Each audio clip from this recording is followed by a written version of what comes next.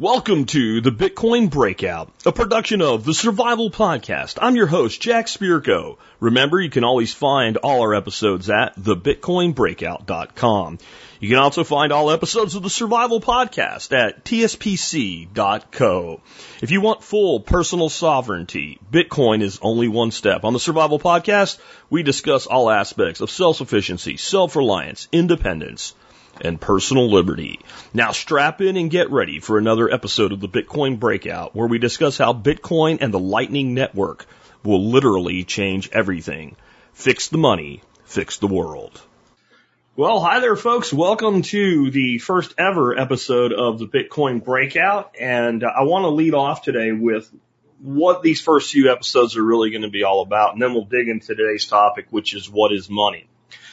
So for those that maybe found this video, somebody shared it with you, or you're listening to the audio version of this podcast that will eventually go out and be on all the services, just a little bit about me. I am a longtime podcaster. I have been doing a show called the Survival Podcast that deals with prepping and lifestyle design since 2008. We get about 250,000 downloads per episode in the audio format over time. So I am a long-term podcaster. This is going to be, somebody actually just asked me in the pre-chat here, when I said, hey, there's actually a YouTube channel for Bitcoin Breakout, and here's where you can find it. And the short URL to find it is bit.ly, bit.ly/BTC Breakout. You can go there and subscribe to it, help get that channel off the ground. I'd appreciate it. But they said, did you just soft fork yourself? And we're not going to get into advanced crypto strategies and Bitcoin strategies today or anything like that. We're not even going to talk that much about Bitcoin in the first episode. We're going to talk about money and the history of money. But it would be more like a sidechain. So the way what I mean by that is there is going to be both things at the same time. These first, I think it's going to be 4 episodes now. These first 4 fundamental episodes will be completely standalone. That way we can get the bitcoinbreakout.com website up, get it syndicated into iTunes and Value for Value and all that, and Spotify and all the other services, because there'll be something there. Then on the 29th, here's a big announcement already. Our first guest on this podcast will be none other than Natalie Brunell, who was the anchor person for the media desk at Bitcoin 2022. So not exactly a small win to have as our first guest on the Bitcoin Breakout. And the Bitcoin Breakout will be its own thing. You'll be able to subscribe to it and not care about the Survival Podcast at all if you don't want to. It will also be that other than the first 4 fundamentals episodes, and I'll tell you what those are going to be in just a minute, that all episodes of Bitcoin Breakout will also be episodes of the Survival Podcast. So there's been some confusion in my long-term audience about, well, I have to go over here to find it. It's going to be in both places. My goal is to do 1 show a week on Bitcoin, Bitcoin technology, Lightning, Liquid, et cetera, what's going on in that world, because I think it's so important to preparedness to have the hardest money that's ever existed in your life. But that way, my people that are just into like permaculture and bushcrafting and food storage and all the other stuff I talk about can just go, I don't listen on Tuesdays or whatever day I'm going to do this. I haven't decided yet. So it's going to go in both places. So yeah, think of it like a side chain, like Lightning for those that are switched on enough. But that's how that's going to work. Thank you for tuning in today. Those of you guys that are here, I can't believe we have like 41 people completely unannounced until 5 minutes before we started and just on social media. But thanks for tuning in. And we'll see if more kind of come in over time. So let's start off with what is money, it being our first episode, and why are we going to do this? Why am I going to do the first episode of something I've called the Bitcoin Breakout just so I can talk about Bitcoin and then not hardly at all talk about Bitcoin?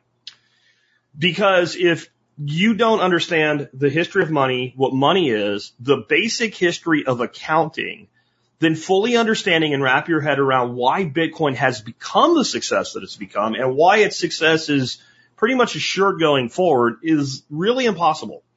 And what happens is, and this is something that's really important for you guys to understand, okay? Really important to understand.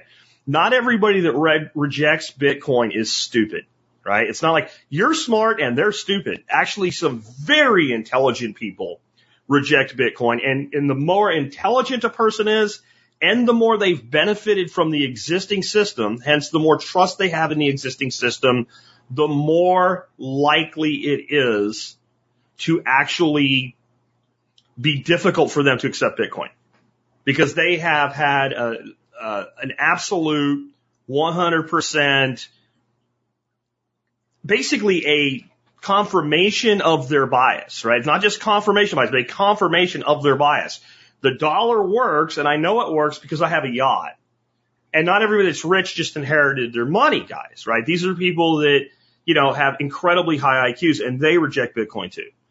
And they do because, again, of that perception bias, and the confirmation of said perception bias.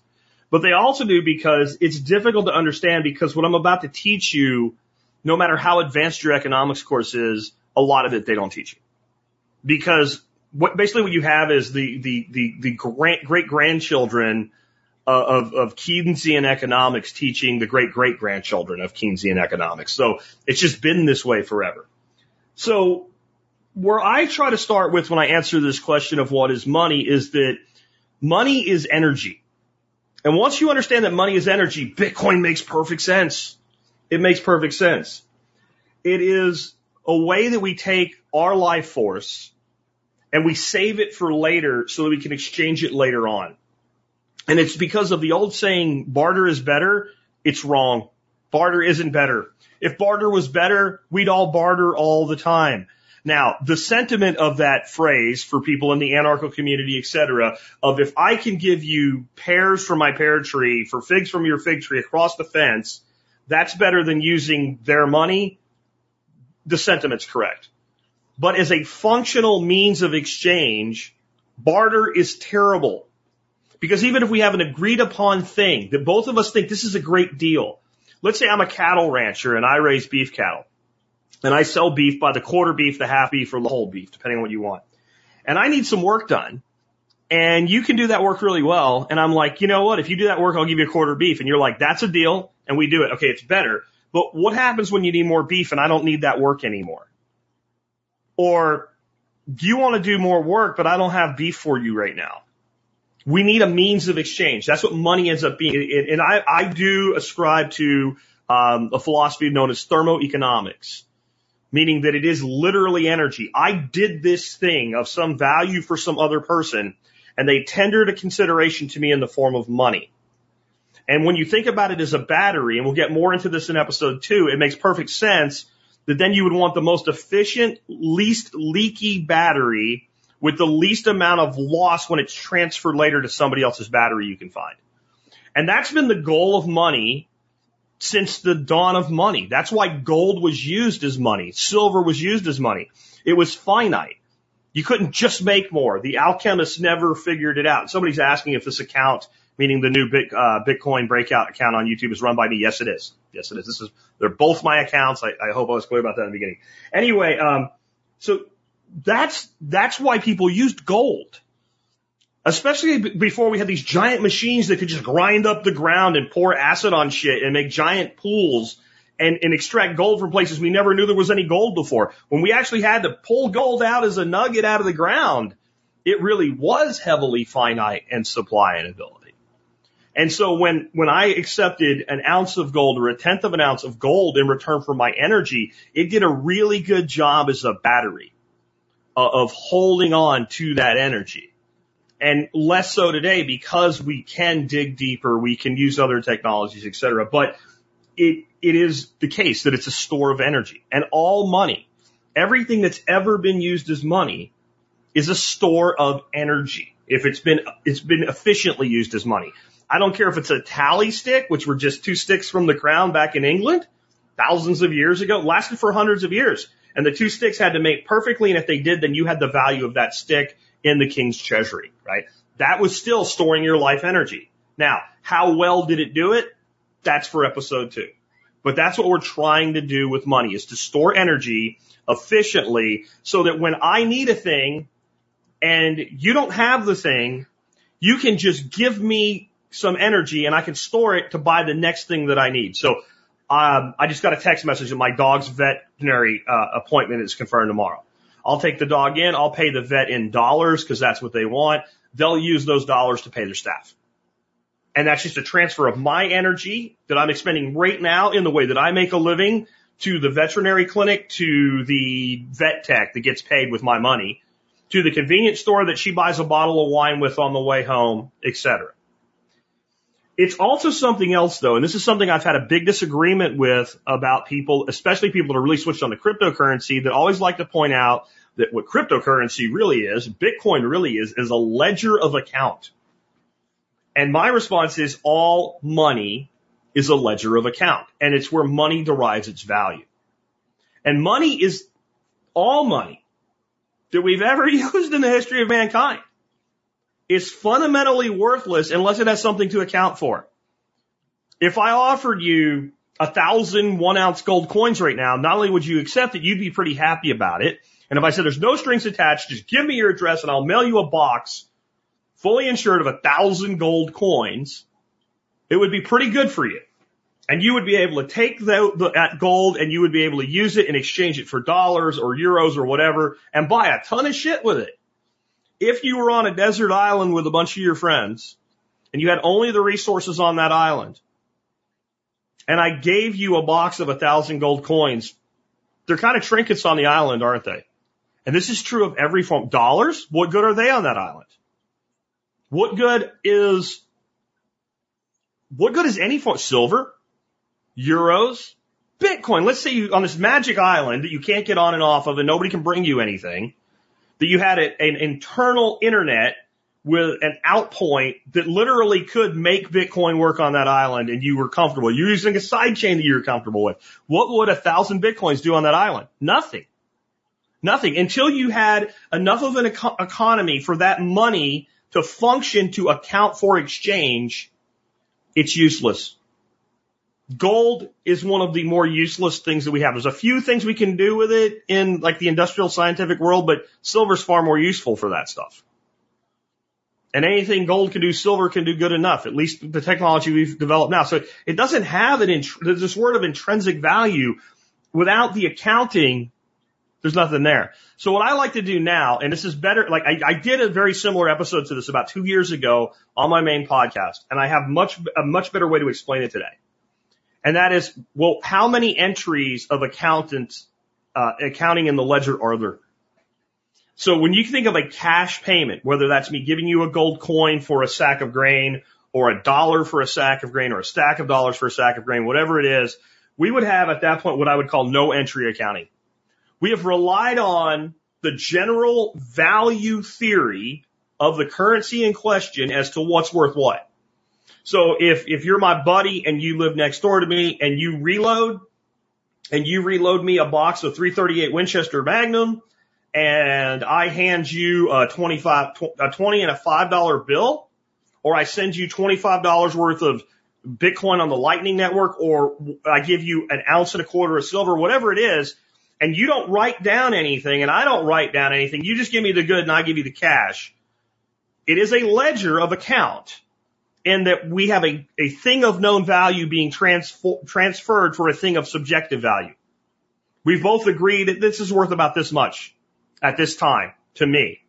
And we made that exchange, and the money itself acted as the form of account. But you didn't make an entry. Then we have what's known as single entry accounting. And this is still practiced today in a lot of small businesses. This means that every transaction has a single journal entry. There's actually a journal somewhere, a piece of paper, or there's a computer program, and you're actually an ammo shop now. You know, above board, you got FFL and all that shit. And somebody comes into your ammo and gun shop and they buy a box of 338 Winchester Magnum. You have a point of sale system. It's all automated now, but in the old days, you would have said that's $25. The person would pay you and you write down, you have a sale for $25. But that's all you would write down. And then when you paid your bills, you would journal the expense side. And that's single entry. Each entry is single. They don't connect to each other. And then you can't produce this thing in accounting. And I have a background in accounting and bookkeeping. It's called a balance sheet. And I think the new formula is like assets equal liabilities plus equities. I'm so old, back when I learned it was A equals L plus C. Assets equal liability plus capital. So in double entry accounting, there's a chorus, something happened on the other side. I sold a box of 338 Winchester. My inventory declined by 1 box of ammunition. And my inventory, that is not just inventory management. That is that the amount of value that I'm holding in my inventory went down when my revenue went up, even if the expense was accounted for in the past. Now, this is the gold standard of accounting, and it has been for over 1,000 years. This is what every big company does. If you're not doing double entry accounting, you can't go public. Even many small businesses practice double entry accounting. If I go to a bank and I want to borrow money, they want to see a balance sheet. It's much easier as a small business person that's 100% self-employed to be able to get a loan from a loan underwriter if you can provide a balance sheet with your income statement. So this has been it. And I'm not going to go deep into accounting practices, but this is the thing that we've always done. Now, here's the issue with the way money works today in double entry accounting. Who says? How do you know? I don't want the government to be able to look into my business any more than they have to, so I don't really want to disclose my books. But you know who else I don't want looking into my business? My competitors. So the problem is, did it really happen the way that I said it did? And if you paid me, did you pay me what you said you paid me? My books and your books are kept separately. We each have our own accounting department. There's no third party, right, that says this transaction happened exactly this way. So if we have to involve a third party, I write a check, it goes through the banking system. Now what we have is a trusted third party. Now maybe that third party actually doesn't break its trust, but we have to implicitly trust my bank, and by the way, your bank. So now we have double third parties in the system, and they really don't have access to the accounting, only the transaction. So it's still double entry accounting, and therefore we need this fee-sucking entity in the middle known as the banking system, especially once we start doing transactions that involve credit. We really need that too. Now we really need this third party, so that way in every transaction they can suck a minimum of 3% out of it. When we get into blockchain, and this is a theory that's existed a long time, that this would be a good thing to have, but nobody was ever willing to do it because nobody wanted to give a third party this much power. We have triple entry accounting. Let's keep it real simple. There's a gentleman named Walt, right? Walt is in the live chat here. Walt says good day. Well, just say Walt says good day, and I and Walt decide to do business. And I say, I'm going to send this thing to you, and Walt says, I'm going to send you $30 worth of Bitcoin. And so Walt sends me the Bitcoin. I say I sent him the thing. Somebody says they can't hear my voice. It's got to be on your end because nobody else is having any problems. So I'm going to have to tell you to check your system. Anyway, so did I actually send? And then did Walt actually receive? Well, with a bank, you'd say, well, you have a canceled check. Can I trust the bank? Who is the bank? What did the bank charge me for that? With cryptocurrency and blockchain, we have miners that are really transaction validators, and they agree and they publish in a blockchain a set of numbers that simply say, hey, this amount of Satoshis went from this number to that number, and now you have triple entry accounting. This is actually one of the most revolutionary things that's ever happened to, let alone it is Bitcoin that did it first, but to money. Triple entry accounting in a trustless system. This is where the trustless comes in. There is no need for me to trust miner A. If there was only one Bitcoin miner doing this, I would have to trust him. But there's thousands, tens of thousands, maybe hundreds of thousands of nodes now out there. And it's not just miners. Many of you that are listening to this, you run a little bitty box, a validation node. Maybe you run your own wallet transactions through it. Maybe you don't. Maybe you just do it to contribute to the ecosystem. And when that transaction gets broadcast, all the nodes pick it up over time. And when more than half of the nodes agree and the next block is validated by a miner and that block is added to the chain, that thing happened and it's preserved forever on that blockchain. Well, what about my privacy? We'll get to that later in the next episode. That's just what it is. And that's where I want to start out with what it is. So single entry, double entry, and triple entry accounting are complex, and I can't go deep into them. But if you want to really understand this fully, it would behoove you to do a little bit of reading on them. So I have links to all three in the video notes below this video. Now, next, I want to kind of hit again on the thing that I said, that money is worthless until it has something to account for. That's why we just described this accounting. And this is where you'll fully understand and appreciate what Bitcoin is when you grasp this. That applies to Bitcoin. That applies to any cryptocurrency. I focus on Bitcoin only, but that applies to Bitcoin. Bitcoin, when people say Bitcoin has no intrinsic value, if you were to add without something to account for, you'd be correct. But you would also be able to say, well, then the United States dollar has no intrinsic value without something to account for. And the Peter Schiffs of the world would say, I've got it. I've got gold. It has intrinsic worth. Can you eat it? If I plant it in the ground, does it grow? Is there enough of it to reliably build a house? Is it lightweight enough to substitute for something like steel? Anything that actually makes good money would generally not have an intrinsic value, meaning it could function as not money and be valuable. It's going to be in such a limited supply that it's better as money than as an industrial product. It's not going to be a consumable. You see how that works? And once you get that, then you can say, okay, well then, since no money has intrinsic worth, and it only has worth once we're using it to transact and use it as a means of account, then we can judge the form of money on how well it performs that function. And again, we'll get into this with the next episode, which will be what is Bitcoin. But Bitcoin performs this function infinitely better than gold because it moves across space-time quickly, cheaply, and efficiently. So it allows itself to move across space and time.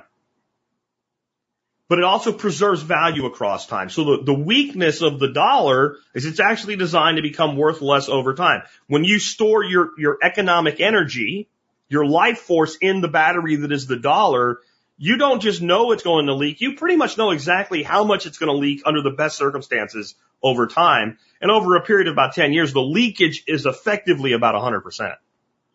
You have pretty much a dead battery in what it does relative to what it did before. And with current inflation rates, that might even be worse. So how do we create money in our current situation? How is it manipulated and how does it move? These are also questions that the average person cannot answer. The person that has complete faith in the dollar and believes that it really is good money and thinks you're stupid because you own Bitcoin.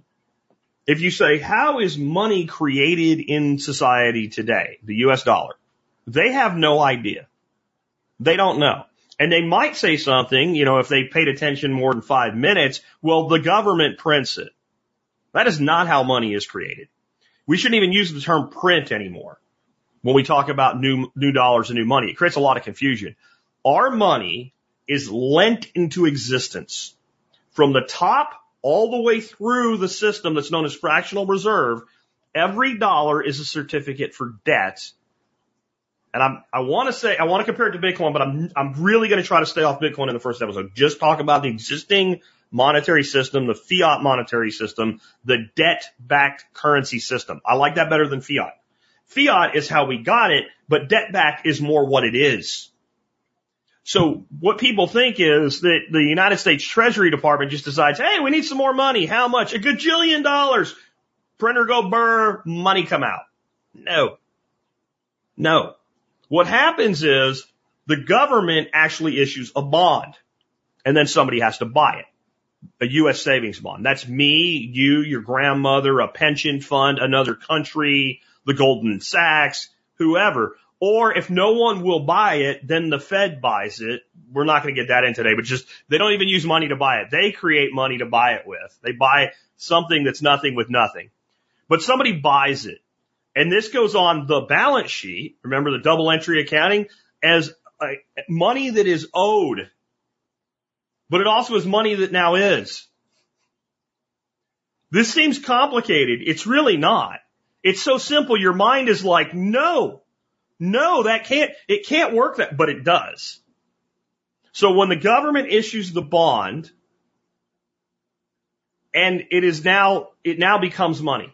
But this doesn't just happen at the top level, right? And as long as it is the government issuing a bond, and Germany buys $100 million worth of U.S. bonds, it's not a direct creation of money yet. There's derivatives later that will be used. We'll get to that in a second. But when there is no Germany to buy the debt, and the Federal Reserve, which is the banks, buy the debt, they just make a journal entry. Deposit to United States Treasury $1 gajillion. And that new money was just created by the issuance of the bond. That's where it starts to go sideways. And here's where it keeps going sideways. And this is where you have to understand that just the issuance of money alone is not all of inflation. And the issuance of money alone doesn't generally, in of itself, just cause inflation. That's misinformation. We all know how bad that stuff is, right? So now, K-Bonk's here, so we'll use K-Bonk. We'll pick on him for a minute. K-Bonk's like, I want to buy me a house. So K-Bonk goes down to the bank of Michelle 1776, who's also here, and says, hey, I want to borrow 300,000 of them dollar things to buy me a house. Now, what people think happens, even if they're smart enough to know the concept of a 10% reserve requirement, is that the bank would need in reserve to loan K-Bonk this $400,000. They would need $440,000. And then they would loan him the $400,000. They'd take the $400,000 they had. They would give it to K-Bonk. He would sign a piece of paper that says, I promise to pay it back under these terms over this time period.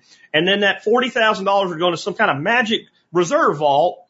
And that would be that the bank is able to do business with all of its other customers by holding that reserve. That's not how it works. That's not even close to how it works.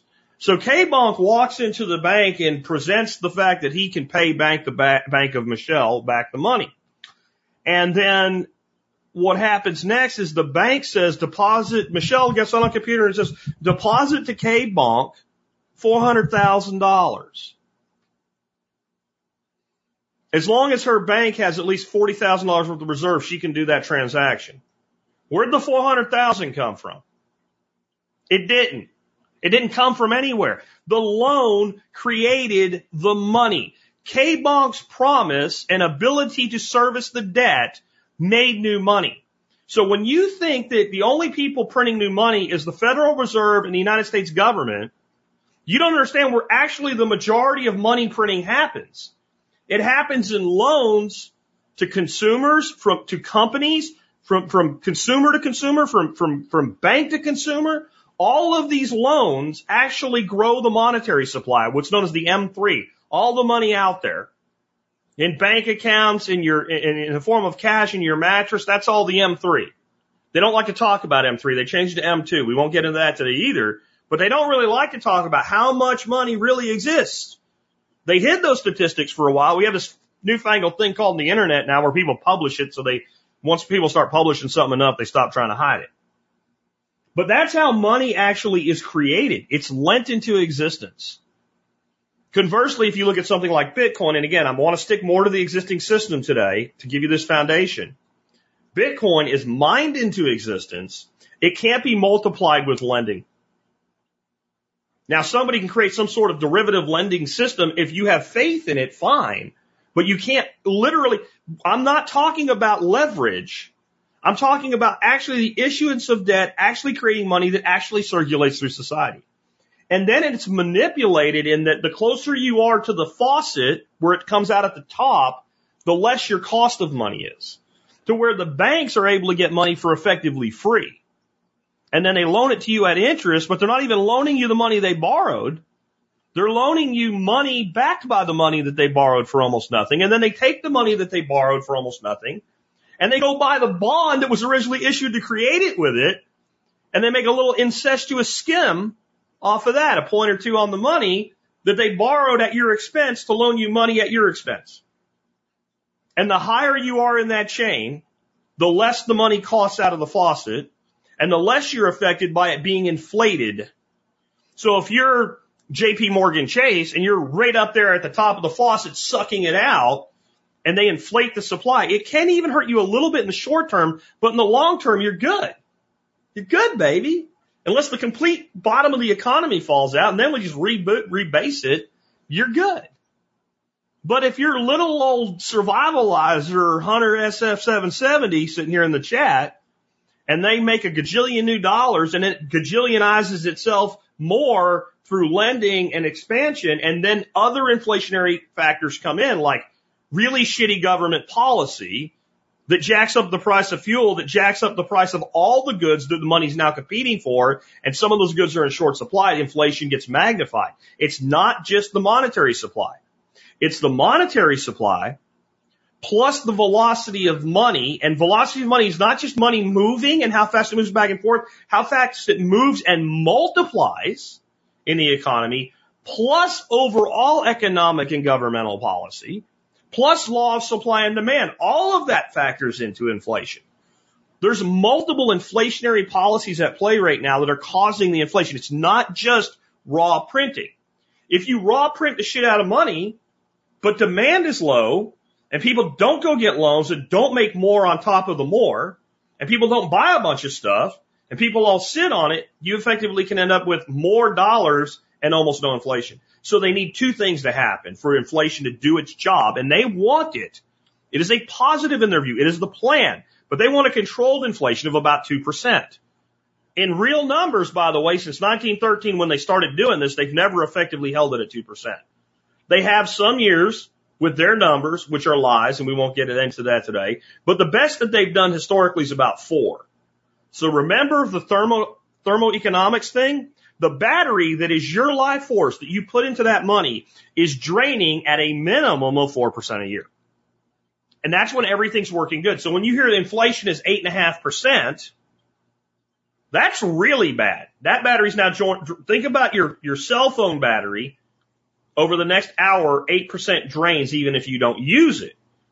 Think about if you turned it off and like, I'm going to preserve the battery. And when you it was 100%, you turned it off and you turn it on tomorrow and it says 92%. Since cell phones don't live as long as you, it's a pretty good analogy. Your year is their day. And then when they tell you 8%, you're looking at more of a cost of capital right now, according to Michael Saylor, who I trust with these calculations, is about 20%. And that's the existing monetary system. And the next thing we need to understand is that the ability to create money is not magic. It just appears as magic to those that don't understand how it works. Anybody can create money. I could literally right now, I have a piece of paper here. I got a whole bunch of this paper. And I could play around a little bit with some graphic art stuff and create a form of money. I could call them jack bucks. And they could come in ones, fives, 20s, and hundreds. 100 what? I don't know, jack bucks. And I could set my printer to print front and back. And I could send them to the printer and I could print off a gajillion jack bucks. I could cut them up. I could even sell them in a circulation. So you get 1,000 jack bucks for $1. Come buy them at jackbucks.com. And we could sell that money into circulation. Who would take it? And the more now it's true, the more I made, the less that somebody would be like, oh, it's kind of funny, right? But you can buy like some $500 million Zimbabwe bill or something like that, which is a real one that failed, and somebody made one that looks like U.S. currency, right? And then they sell those as a novelty, but it's not used as a means of exchange. Nobody would use it. So when we get into cryptocurrency, anybody out there can go out and just basically copy or fork, let's say, the Bitcoin blockchain. And many cryptocurrencies, that's what they are. Litecoin is a fork of Bitcoin, and then they change the monetary policy. And you have to think about that. Like there's only 21 million Bitcoin. That's monetary policy. So if you're going to evaluate a cryptocurrency, can the monetary policy be easily changed? Bitcoin's never changed its monetary policy. Litecoin hasn't either. Ethereum changed its monetary policy about 8 times already, at least. When you hear they're burning ETH, That's a change in monetary policy. But anybody can create money. I could create Jack tokens on something like Algorand or ERC20 or Polkadot or Cosmos or whatever. And I could even pay an interest rate if you stake them, if I'm in that world. Does it matter? Would you care? Do you think you could go downtown Fort Worth like I could do right now, and there's a steakhouse down there I can go to and walk in and say, I would like, because I like good wines, I would like a bottle of Opus One, please. And I would like a big, beautiful bone-in ribeye for myself. And my wife would like a nice 8-ounce dry-aged filet. And when the tab comes, I go, hey, can I pay you with Jack tokens? I either better shit a Visa, a MasterCard, or some cash, or they're going to have me washing dishes and going to jail. But that particular restaurant I'm thinking of, if I go, can I pay you in Bitcoin? They're like, absolutely, sir. They bring me a little thing and I scan it and I can pay in Bitcoin for it. Because people have chosen to use it, it functions. So creating something that is money, since it doesn't have intrinsic value, is something anybody can do. And today, with blockchain technologies, I mean literally anybody can do it. If you can cut and paste, you can spin up a blockchain and create a token. It doesn't matter. It doesn't have any value until people choose to adopt it and use it. So the next question that would be, when people do adopt money and use it, when it does function, what causes failure in money? And people will say, well, it's inflation. Well, maybe. Deflation, if it's in a bad way, can cause monetary failure as well.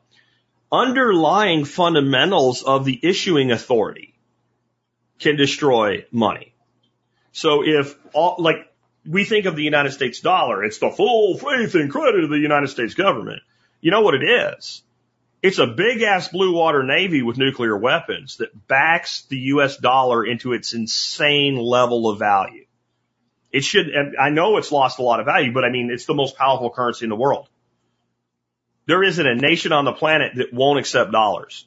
They might want to do business in their own currency, but if you say, hey, we want to buy a whole bunch of your shit, here's some dollars, they will take them.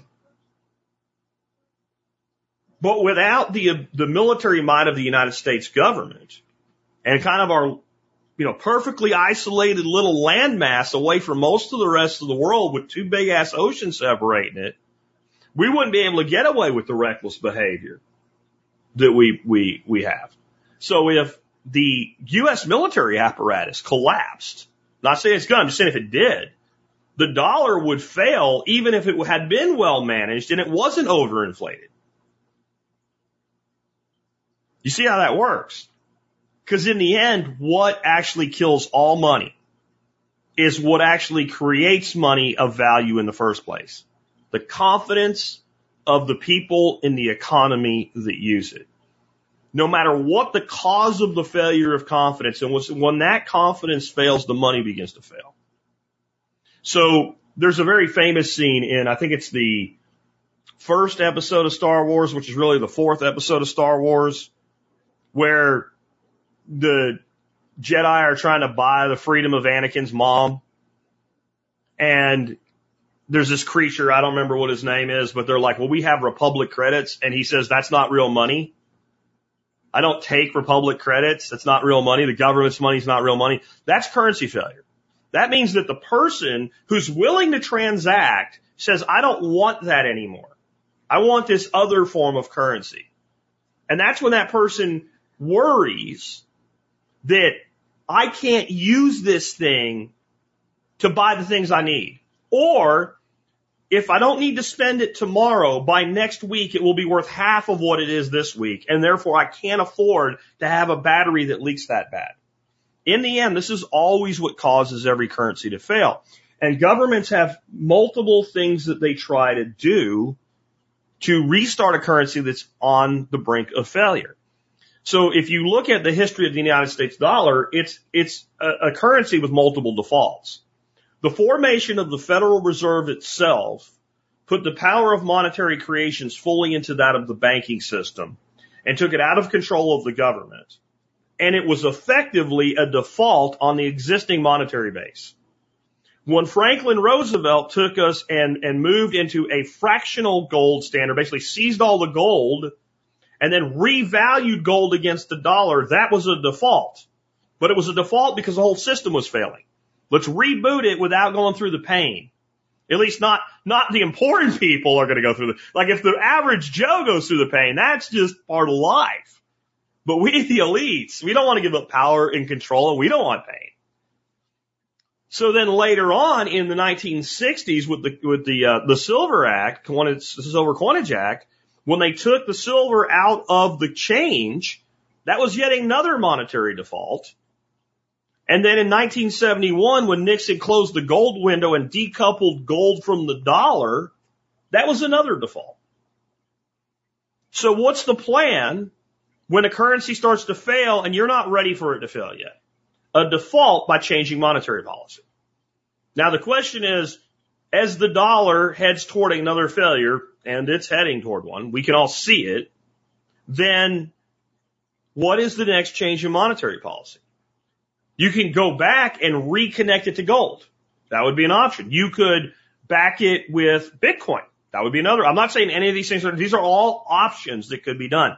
You could create a commodity basket, kind of like an algorithmic stablecoin. You could do that. And if you're controlling all the books, you can get away with it. You could create a central bank digital currency. You could pave the way for banks to issue stable coins, bring them under FDIC, and then make synthetic dollars that are backed one-to-one with real dollars, whatever that means, actual space credits from the Federation, right? And then you could send them all around the world when anybody with a little box and an app can then start transacting in dollars. Because as much as you might be upset with the dollar and monetary policy in the United States, if you're in Kenya or Uganda or about 80 other countries, if somebody gives you the ability right now to do business in dollars and makes it easy for you, you're going to do it. So how does that change monetary policy? Well, what we do then, if we take the gajillion dollars that are circulating mostly in the United States and intergovernment circulation, with the dollar as the petrodollar, that means the reserve currency of the world, but that doesn't mean that somebody in Turkey is doing business when they go to a stand in dollars. They're using Turkish lira. If you change that calculus to the dollar is being used on the street in Turkey, the dollar is being on the street in Kenya, and I know they use paper U.S. dollars. I understand that. I'm talking about as a matter of course. Then you spread the inflation across the globe instead of just concentrating it to the U.S. and our intergovernment transactions, and for a time you stave off inflation. That, to me, is the most likely change in monetary policy to come. And the new crypto bill that we just got announced about from Christian Gillibrand and whatever her other name is, right? It seems to like make that more likely. Will it work? Don't know. I bet on the horse that is Bitcoin. That's where I put the majority of my reserve capital at this point. And lest somebody think that's new to my teaching that means I don't value silver and gold, you would be wrong. I have recommended that most people maintain a ratio of about 5 to 10% of their net wealth in precious metals as well as another wealth assurance mechanism. And at one time, I was probably close to the 10% range, which is high on my recommendation. So over time, it's moved closer to the 5, and I've allowed that, and I don't have a problem with it. And there's a certain point where if you go over a certain net worth, maybe it's 3%. So I'm not saying these other forms of wealth preservation are bad. I just see Bitcoin as superior. So that's how money fails. Let's talk about now, like this is something really important to understand because this will later in your journey as a stat sacker, hopefully, somebody that's going to stack sats, will help you understand the intrinsic's the wrong word, the innate value that there is in having a hard currency. And that is that money itself created the greatest freedom that humanity had ever known. And it's hard to believe because you can see so many bad things done with money. So don't worry. Next bullet point is how money created slavery. But this is how it created freedom. At one point in human history, a human being not only was benefited by being, but must have been to survive a generalist. You had to be able to make an arrow and shoot an animal with it and fix it when it broke. You had to be able to make your own clothes. You had to be able to navigate. You had to be somewhat of a leader within your tribe because your tribe was going to be small and you needed leaders throughout the whole thing. It's very specific gender roles because we had to, because physically men can do things women can't no matter what anybody tells you or what any book tells you. And so that was the way of society. And this fundamentally limited the ability of humans to work together. All we had was barter. My tribe's a hunting tribe. Your tribe's a gathering tribe. We come across each other, kind of suspicious. We don't know each other yet. We both come at each other, hands up. Kind of a universal human signal. Maybe we use a different dialect so we don't directly communicate, but you hold up a bag and I bring it here and then you open it up and I look in it, it's tubers. And I'm like, hell yeah, we eat those. Those taste great with boiled venison. And I'm like, my second dude comes up, hands me a bag of venison that's dried out and I put it down and you look at it and you're like, give me a little more. And I'm like, no. And then you go in your tuber bag and you take a few tubers out and then we look at it and we kind of go, okay, like that's a fair trade. Well, and I might even give you a little extra because I want to make a new friend. But there's limits to that. And that means that your people have to specialize in getting those tubers and mine have to specialize in getting that meat. And because we're generalists, we're probably going to both be pretty good at both. And those traits even are going to be rare. So you're growing up in this society and you start noticing certain plants that are edible. And you start thinking, gee, I wonder if I dug those plants up and put them over here and took care of them, if they would grow better, if I put them near the creek and I figured out to take this hollowed out thing and dump water on them, because I know water makes the plants grow, not Brondo, even back then, that this would be great. And then if I kept doing that, maybe I could select the best plants and then cultivate new plants from only the best ones. And then my tribe would have the best stuff as far as this plant goes. And maybe we could even make it grow longer through the season so we have more of it. Do you have time to do all that shit? Remember, there's no college to go to that teaches you agriculture yet. Or you are a flint napper and you are the most badass flint napper that your tribe's ever had. Do you have time to sit around and make knives all day? Until you have money, you don't. Even if your tribe becomes known as having these badass flint knives and can trade them, the other tribe only needs so many flint knives. And they're probably going to have a guy that's going to look at it and go, I can do that shit. But when we start having money, we discover gold, little pebbles of gold. We realize how scarce they are. And we start transacting in gold or silver or platinum or seashells, or anything that fills in as money. Now people can say, what I'm going to do is this thing. Maybe I still am a generalist in some ways, but I'm going to really work on this thing. And then somebody else says, wow, he's really good at the thing. I want to learn the thing. And now we have apprenticeships. And all of a sudden we start having people who are like, well, my thing is I'm going to record the history of the tribe and I'm going to create this thing called writing. And then you have these people called scribes that are like, I would like to learn to write. And then some people learn to read. And so we go from telling stories around the fire to reading stories. So the story's actually the same. And all of a sudden we start to develop something that looks like proto-civilization. And the freedom comes in that I can pursue the thing that I have the most talent and passion for. Where in a society without money, I can't. And then it all goes wrong. Then people we call psychopaths understand money better than everybody else. And they do. They're not stupid. Never think they're stupid. And they say if we can control and manipulate the money supply, we can control a lot of people before we ever have to go to war, because war at this time is incredibly expensive in blood and treasure. You don't have this giant army with all this mechanization and smart bombs that you can sit at home with your foam figure waving and it's like, whoa, America! You don't have that. Going to war means your ass is going to war, or your son's going to war, or all your sons are going to war, or your husband and your sons and his brother that would take care of you if something happened to him, they're all going to war. But if we have money and manipulation and we can bring civilization size up to like the size of Babylon, we can have professional soldiers too. And then we can have proper agriculture, nice straight lines and plows and fields. And then the pharaoh or the king or whatever says, hold on a minute. What if we give everybody a certain amount of the grain for free as a citizen? That'll keep them happy. That's the bread in circuses. But it won't be enough to really have everything that they want. It'll just keep them from dying, and they'll have to function in society. And then the money that we use, they can give us a portion of that. That's a tax. And we'll take that tax, and we'll use it to provide services for our slaves that don't know they're slaves. And then I got another idea.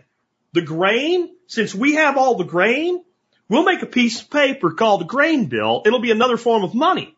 Check this shit out. Because we know how much extra grain we have. We'll just cut grain bills and put that into circulation, and we'll use it to pay people for their labor or their time or their materials. So you get extra chocolate from the Ministry of Truth this month for being a good slave. I'm only being a little bit facetious here.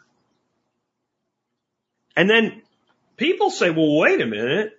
I got enough grain. Since this can always be redeemed at the palace for grain, Bill, will you take this in return for your shit for my chariot? And he's like, yeah. And also the grain bills start passing around. So a lot of the grain bills don't come back to the king. And so one of the king's advisors goes, you see how this works there, Your Majesty? We can issue more grain bills than we have grain. And the king goes, whoa, wait a freaking minute here. I don't want to have my head on a pike. Well, you got your soldiers for that. Don't worry about it. It'll be okay. Look, we figured out that at least 25% go more than 5 years before they come back. We might even put a little expiration date on it, but maybe we put it where they don't see it. Won't want to talk about it. Have them all coming in at the last minute trying to get their grain. And all of a sudden you have fractional reserve banking based on wheat and barley. And so your modern banking system pretty much works the same way. They just took the grain out, took the gold out. That's where you're at. And now you have an enslavement of society. Because if you have the ability to contract and expand the monetary system at will, you can always enrich your top layer at the expense of your bottom layer. Because this is where everything really goes sideways. When I, at the top of the faucet, decide I'm going to benefit these people, the Amazons and the Zuckerbergs and et cetera, and I'm going to stimulate the economy by issuing money, there is this belief that is money from nothing, but it's not true. It's still the transformation of your life force into some other form. So where does it get its value? The $100,000 that you thought was completely safe, that you wrapped up and put into a safe in the floor of your house, and it's a safe inside a safe, man. If you get hit with a nuclear bomb, that money will still be there even if you're gone. You know, there's no way anybody's getting that money. There are 47 combinations you need to get in there. If inflation's 5% this year, they just took $5,000 out of your safe. That's how it works. They suck value from the existing monetary supply into the new money. There is no real new money because there's not more energy. Energy is not created nor destroyed. It only changes in form, and it changed in form from your possession to their possession. This is another reason that Bitcoin is superior money. No one can do that with it. Its value may fluctuate, but it doesn't fluctuate because somebody decided to change the code. So that's how money created slavery. How do you use this to your own advantage?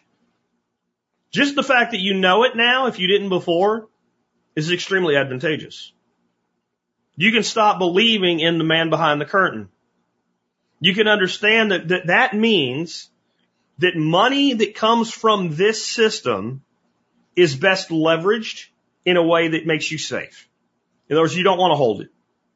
If you look at the uber rich, almost all their wealth is in the form of loans to them or loans against their assets.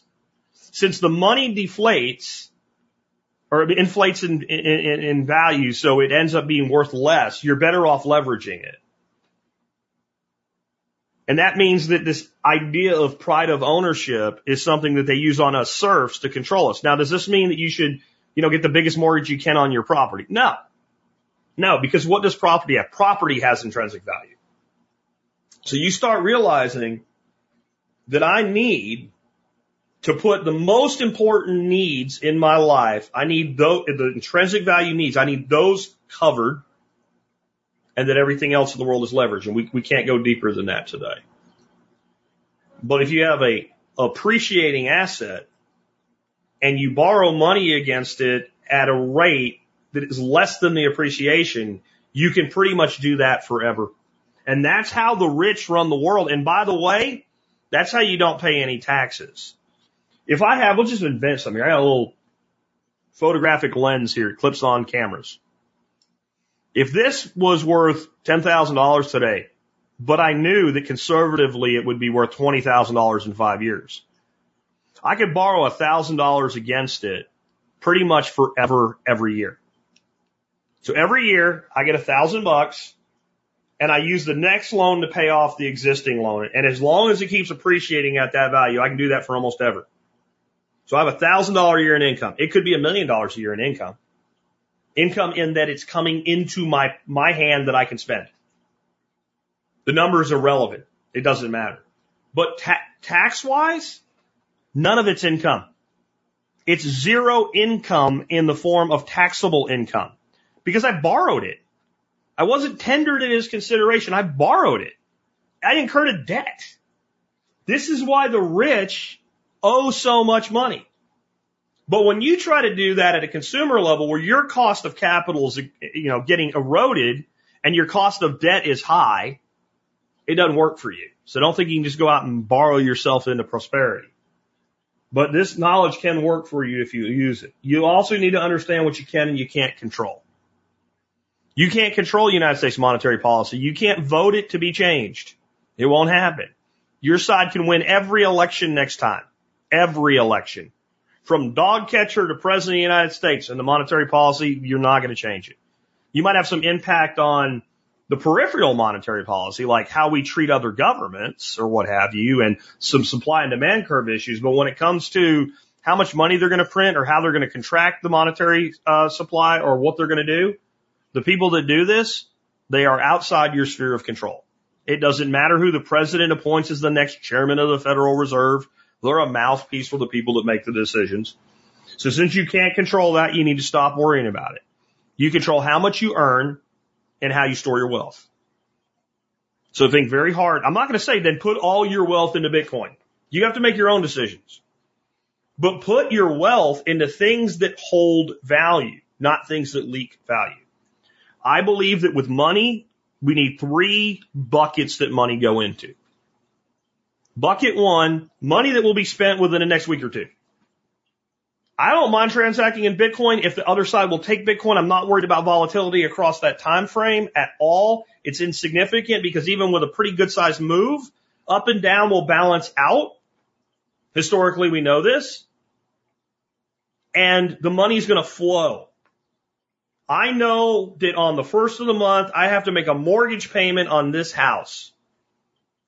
If my mortgage provider accepted payments in Bitcoin, I would make them in Bitcoin. And all I would do is convert it to Bitcoin the day before my wife's going to cut the check. Instead of cutting the check, she'd send them Bitcoin. Wouldn't bother me at all. So I don't care if you hold, and that's why dollars are fine for that transaction as well, because the dollar's loss in value over time doesn't really matter if I'm going to make the money this week and spend it before next week's over, which is the majority of your cash flow. And that, I don't care what you do with it. Again, I want to move more toward a Satoshi-based economy, right? But dollars work for that. There's not a lot of concern on either side of it. Then you have the midterm bucket. Money that I might need in the next 30 to 60 days. I might not need it, but I might need it. Well, I want a very stable form of money for that middle bucket. This is money I might use because there's an opportunity. Maybe like right when COVID started, and I drive a really beautiful Challenger, Dodge Challenger.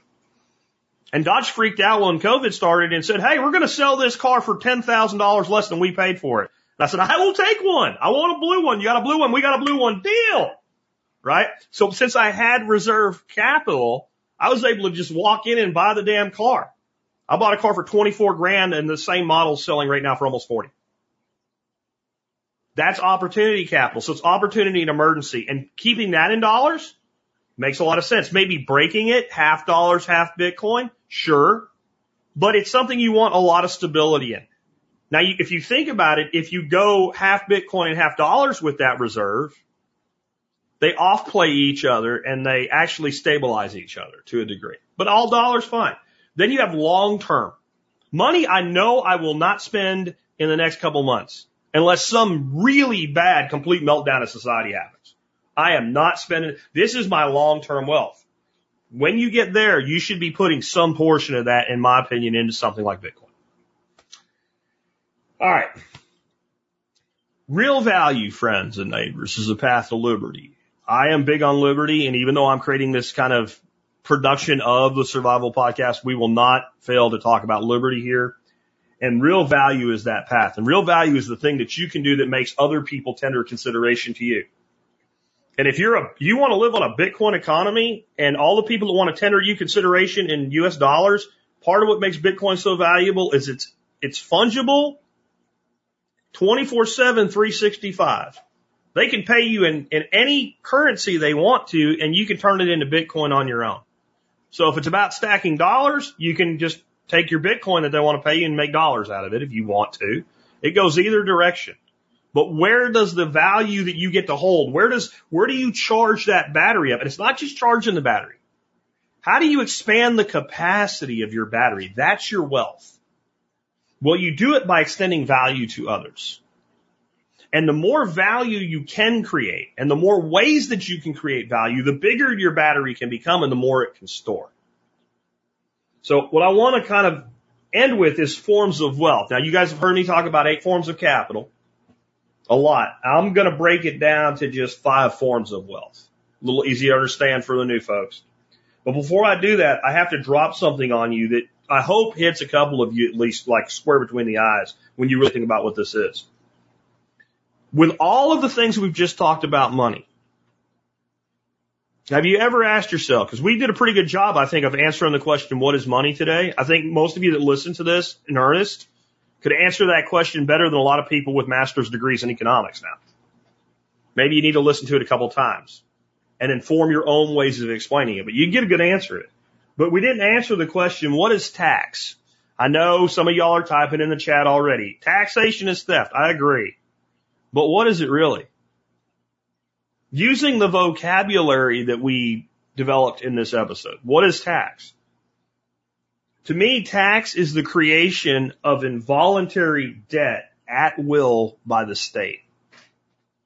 Enforceable involuntary debt. Think about what that is. I can enter into, in my accounting ledger, my double entry accounting ledger, Gank L owes me $100 and you really do without your consent. That's what tax is. Tax is the ability to issue a debt that must be repaid by another party without their consent. So yeah, that's theft. It's slave. Somebody's saying slavery. It's slavery, but it's slavery through debt.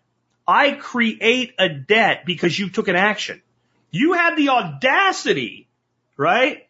James, who says slavery, you had the audacity, James, to go out and exchange your labor with Jeff. And you did work for him. You had the audacity to make $1,000. If your tax rate's 20%, I created a debt obligation on your behalf to give me $200. Once you see tax that way, you understand how important it is to develop your life in a way that minimizes your tax impact. You can go vote for a lower tax rate. It won't help you. It won't help you. The structure of how you manage your income, your expenses, and your personal enterprise, that's how you manage taxes. You minimize the ability to have somebody issue a debt against you against your will. But the other side is how you store your money. Because if tax is the creation of involuntary debt at will by the state, what's inflation? Again, we're not going to say money printing. Right? We're not going to say an increase in the supply of money at the same time we have a simultaneous decrease in product availability. That would be a good textbook definition. But based on the fact I told you tax is the creation of involuntary debt, what do you think inflation is? Inflation is the creation of an involuntary debt payment by the central banks in our system. If it was a true fiat currency issued by a government, then the government would do it. But whoever the issuing authority is of currency, they didn't just issue you a debt. They made you pay it. You're holding $1 and I create a 10% inflation this year. You gave me a dime, there's nothing you can do if you're transacting in my currency that I control. This is why control the currency, control the nation, control the world. This is why I can't remember if it was Rockefeller or who that said, I don't care about a nation's government, give me control of its money.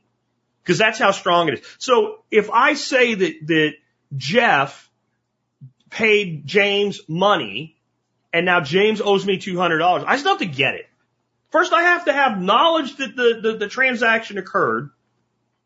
And then James has a huge ability to counteract my taxation. Well, yeah, I did get paid $1,000, but here's my expenses in my double entry accounting that go along with that, Mr. Government.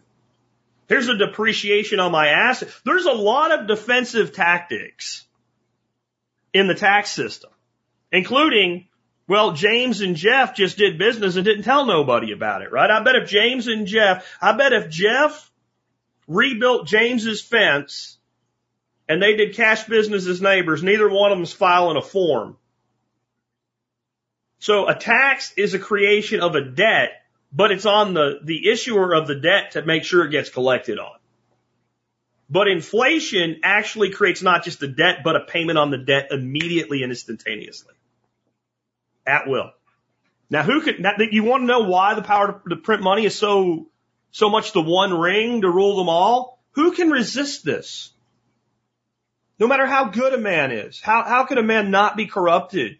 Or a group of men who are spoiled, enriched, and privileged and want to make sure that shit doesn't go away. And they want to make sure it's there for their great-grandchildren to have in their trust funds. And they can do this whenever they want. Throw it into the fire. No. Why don't I keep it? That's the power to print money. So the only way to resist that ability to take your wealth is the whole thing's not denominated in that wealth. People will say, well, I'll do it with stocks. This stock has an average annualized return of 14% a year. And even if you believe the inflation's 4%, right? Okay, that's 10% gain. No, they still took your money. You're holding Ford stock or GM or Tesla or Amazon or whatever. What's it denominated in? It's in dollars. You tendered risk, right? The investment could have went down. You gained through investment, and they stole money out of the underlying investment, and they stole money out of your gain, and they did it at will, and you cannot defend yourself. The only way is to get outside their system to the greatest degree possible to defend against the inflation ability to create debt, obligation, and payment instantly without your consent. So let's talk about your forms of wealth. Again, 8 forms of capital from Ethan Rowland. You can look that up to learn more about this. But I like to take it down even a little bit less to just talk about not really capital, but forms of wealth that an individual can walk around and have control, possession, or use thereof. And I think if you want to have multiple streams of income, you need to have multiple forms of wealth to exchange for income. So number 1 is monetary wealth. It's the one everybody understands. Whether it's dollars, Bitcoin, gold, Russian rubles, euros, some form of money, something that you can have and you can send to somebody else. You don't have to be smart to have monetary wealth. If you're an idiot, but it turns out you were the last remaining heir in a family line that was a billionaire family line. And your billionaire great uncle said, screw it. Give it to dumbass Tommy because that's just the right thing to do. Dumbass Tommy can become a billionaire. And dumbass Tommy has all the power of $1 billion. That makes monetary wealth in some ways the most useful and also in some ways the most dangerous. Because I can do things with it since I don't have to have the ability to do those things. I can get other people to do it for me, so I can destroy your life with it. But it's a double-edged sword, isn't it? To make it a little easier to understand, imagine when you were 16 years old, you said, Daddy, I want a car. And your daddy had lots of money. So he said, I'll get you a car, son. You just got your learner's permit, right? And you went down to the DMV and you had enough sense that you could pass the test and you just got your actual license stamped. You can drive on your own.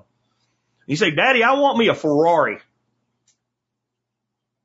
And this is the 80s. So your daddy said, well, best Ferrari they make at this point in time, son, is a F40. It does 200 plus miles an hour. And he bought you one and handed you the keys to that car. What are the odds you're going to kill yourself or somebody else or both of you? Especially if you're a hopped up teen. Pretty good, isn't it, that you're going to kill yourself or somebody else? I know if you would have gave me a Ferrari F40, right now I'd either be laying in a cemetery somewhere or I'd probably be in a wheelchair if you give me one when I was 16. I was that stupid. I didn't need that kind of power. Money is the same, but it's worse. You thought, some of y'all, longtime people, you thought I was going to say same but different, right? It's the same but worse. You can do far more damage to yourself and others with money. So monetary wealth is incredibly important, but it's the one that we need to understand the best. But the means by which we acquire wealth, it's the least important. Material wealth is another form of wealth. I own this property. And some of the people that are like, real estate's a shit coin because you got to pay tax on it. And I have other properties that people pay the bills for the tax on. If you're a renter, you're just paying somebody else's tax bill. That's called leverage. It's one of the many forms of leverage out there. But we have material wealth. And I would say that gold is kind of a hybrid between material wealth and monetary wealth. But material wealth, I'm holding up a little Leatherman tool here called the Skeletal. I love this little tool. This is a form, it's not a very big form, size or value, but it's a form of material wealth. It's a thing that I possess, that I have, that performs certain functions for me. My house is a much larger form of material wealth. It gives me a place to live, a place to conduct my business, which makes it actually have a tax advantage versus a tax loss, right? Because I have certain things I can do with it, that the ability for me to deduct the square footage of this home that I use from my federal taxes more than covers my property taxes. That's a strategy. That goes somewhere else in these forms of wealth here in a second. But material wealth is just the stuff you have. And again, this is one of those things that is one of the more fundamentally limited forms of wealth, more so than monetary wealth, because it's more difficult to leverage. And when you leverage it, you're converting it into monetary wealth. If I borrow against a property and use that leverage to do something with that money that I obtain, I've had to transfer it into monetary wealth to make it work. Material wealth is what it is. Then you have what's called influence. We call it social capital in the 8 forms of capital. But influence. Influence is incredibly valuable. Sometimes influence is because you just have enough money and people know it, you have influence. But there's people that don't have a lot of money, but they have a tremendous amount of influence. And if they figured out how to leverage it, they'd also have a tremendous amount of money. Can you get somebody to do a thing? And I don't mean like manipulate your stupid friend into jumping out of a tree and breaking his leg, David. No, I mean, can you get people to actually act en masse in a certain way?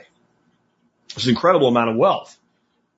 You think of how much, if you use influence as a form of wealth, how wealthy is the media? Primary propaganda arm of the government. Incredible wealth. It's not just the giant building with the letters at the top of it that all the people with the anchor woman haircut work in every day. The influence and the power that comes with the influence is real wealth. Now that's corrupted influence, but you want influence as a form of wealth. You want to be able to make a phone call and get things done. When you have influence, you can leverage monetary and material wealth, and you can build an enterprise. Next, knowledge. See, the problem with the retarded great nephew that inherited the $1 billion is he doesn't have knowledge. He doesn't know what to do with it. He's probably going to end up penniless or dead. Effectively, the 16-year-old with the Ferrari and a case of Jack Daniels. He'll end up in the bottom of a pool full of drugs. Dead. Knowledge is how we can actually gain wealth in the first place and multiply wealth once we have it. So that's a big part of why I'm doing this Bitcoin breakout. I wanted to help you develop your knowledge of what Bitcoin is, what Lightning is, and how they work. Because the opportunities that are going to be coming in the next 5 years. So 5 years, I expect that if you're stacking sats, your number go up. Sure. But nothing like it will if you understand what's going on and you figure out how to play some role in it or how to just use it in your business. How to just use it in your business. Because you want the formula for building wealth with Bitcoin right now. And this is why so many people get into 5,000 different shit coins. So they have something to talk about, to build influence with, right? To sell you more ads on YouTube or what have you. The formula is so simple that no one wants to talk about it. Take your surplus wealth, convert it into Bitcoin, and put yourself in a coma. In regard, not to the rest of your life, in regard to your Bitcoin. Stop getting on your damn phone every day and hitting refresh and how much money do I have now? Same amount you had yesterday, because it doesn't really matter. You have the same number of sats. All you need to know is the number underlying going up? Not number go up at the top, but like if I had 10 million sats today, do I finish the month with 11 million sats? That's all you need to know. As long as you're doing that and you do this over time, you'll build wealth. And if you do it enough, you'll build incredible wealth. And I'm talking, somebody says durable goods here. Yeah, sure. I mean, that's other ways to build wealth. But if you want to just know the formula for making money with Bitcoin, don't trade it, because then you have to be irrational. You have to act in irrational ways. Right now, people are selling. There's never been, in my opinion, a better time to buy Bitcoin. It's the most asymmetric trade on the planet right now, this second. It's better than when it was $300. Jack, you're crazy. $300. Do you know how much money you'd have today? Yeah, but you know what your risk was? When Bitcoin was $300, when we didn't have like the government coming out and saying, we're not going to ban Bitcoin. Because that's what our government's effectively saying right now. We're not going to ban this. No. Kind of like this. Now, all our lobbyists are paying us to not do it. The network's bigger. It's more secure. It's accepted in more places. There's less risk. And yet the price is incredibly deflated. Right? The price is down. And the things that are happening that are good for Bitcoin right now, if that shit had happened during all the Elon and Michael Saylor pump and El Salvador pump and all that, Bitcoin would have went to $250,000 if we had this good news with that good news at the same time. We just didn't. This is part of the cycle. So this is why people want to make this harder than it is. Because that way they have something to talk about. They can build and peddle their influence with you and they can make more money so that they can have more dollars or Bitcoin or whatever. Where my goal is to give you the knowledge so you can build wealth for yourselves. And my career has been, for those that are new to me again, the more I've done by spreading knowledge, the more's come back to me. I don't have to make the money directly. Because you build influence and you have all the monetary and material wealth that you could ever need. And the last is skill. Knowledge is simply, I know the thing. Skill is the ability to do it consistently and to do it right. I know how to build a knife. I've built one. I can do it. It'll work. It'll cut shit. I can't do it the way Patrick Rorman from Empty Knives does. Patrick made this knife that I carry on my belt almost every day. It is a literal piece of artwork. It is functional and it is beautiful. And it's one of a kind. I had him custom make it just for me. I don't have this skill. He does. We both have the knowledge. This is what a knife is shaped like. This is what you make it out of. This is how you attach a handle to it. This is what the pins need, how the pins go into it. This is what you do with it after you get it in a rough form. This is how you shape and sharpen a blade. We both know how to do it. Knowledge. Skill is the execution. Skill is the execution. And then you start to realize these forms of wealth leverage each other. So I have an incredible knowledge of the tax code because it was important to me. I want to know it, but I don't have the level that Mary Johnson, my accountant, has. And she has the skill of knowing how to put the knowledge together and make my number go down that I have to give the man every year. So I take my knowledge and I leverage it with her skill. And this is when you start talking about things like we're going to build a parallel economy. That's what this is all about. Some of you guys know how to do coding. You need to be running and learning everything you can about Lightning nodes, because the thing you're going to do with it isn't even doable yet. You need to not let the base knowledge outpace you. And some of you, like, that's me. It's not my world. I'm playing around with a node. Tom's supposed to help me with it. We're supposed to do it this week. I don't think it's going to happen until I get back from my vacation. But I'm playing with a voltage node. That's a cloud node. I want to have a better knowledge of it. I'm never going to have the skill that he does. Because remember, money freed us. I don't have a passion to sit behind a computer and type on it and learn all about. I just want a basic understanding so that I can recognize the opportunities when they come. Where I want to be involved. I want to be able to look at this and say, shit, I need that technology in my business. And then since I don't have the skill to do the implementation, that I can say, Tom or some other person, I need this integration done. And then I have enough knowledge to go, yeah, you're not charging me too much. You're being fair with me. This is going to work. And then that will build my monetary capital, mostly in the form of Bitcoin. But that's money, folks. That's how money works. I'm not going to do any Q&A today. We're at an hour 20 here. I'm going to try to make that about typical for this show. This one was deep. We did a deep dive into money. I want to give you a few things that you can do to improve this foundation. One, I don't know if you like the guy or not, but Safe Dean, he has 2 books that I recommend. I think you can listen to them for free, both online. And I'll add links later to the video here. And when it goes on the website, I'll make sure that those links are there. But they're called the Fiat Standard and the Bitcoin Standard. Both of those would be fantastic resources to learn more about. Robert Breedlove did a whole series of podcasts with Michael Saylor. They're available on YouTube. I highly recommend those as well. And it's a lot like we did today. The first couple are really not about Bitcoin. This is the history of civilization. I think there's 13 or 16 of them. And you realize how smart Michael Saylor is. Now, I'm not talking about in regard to Bitcoin. You're talking about an MIT trained engineer with a fundamentally fantastic additional understanding of human history, of basic science, of mathematics and economics. That's a college level course. On that, Saylor has a Bitcoin course you can take for free at Saylor Academy. I'll try to find that and add that later. Maybe somebody can drop it into the chat here if you already know where it is. It's basically a college level, entry level course into Bitcoin. You can take it for free at Saylor Academy. Those are some resources that I would advise you to check into.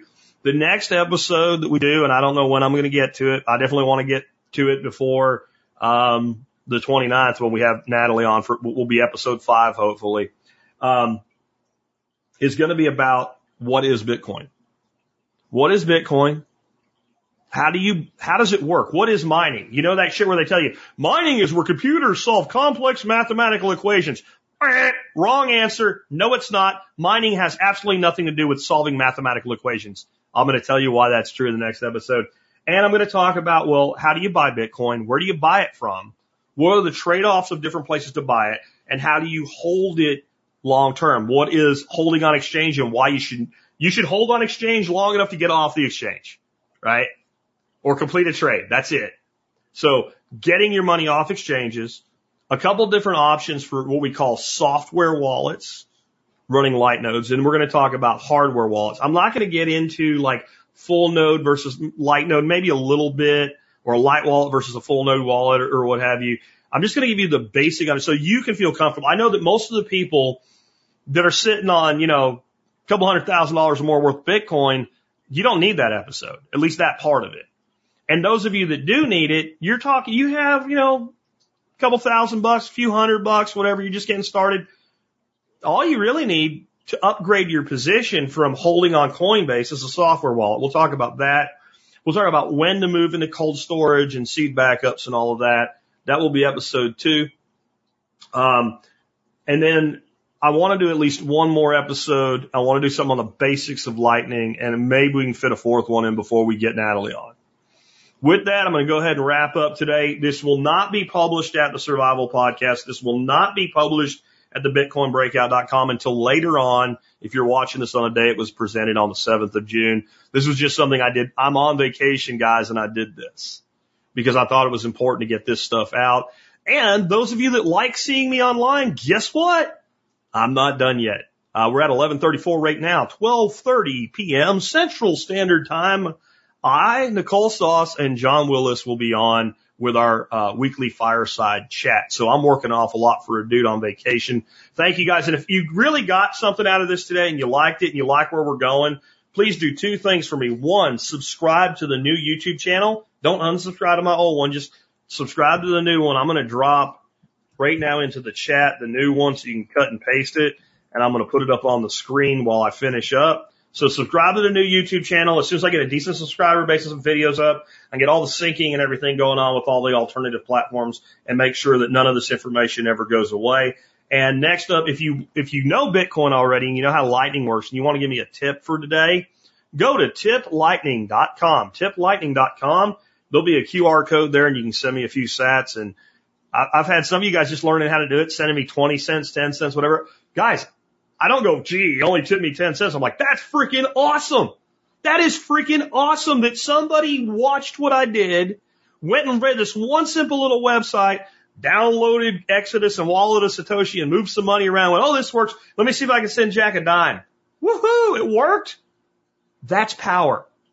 That's knowledge. Knowledge leads to skill. We'll catch up with you guys later with episode 2 of the Bitcoin Breakout. And this has been Jack Spirko. This has been another episode of the Bitcoin Breakout. To subscribe and learn more, please visit thebitcoinbreakout.com.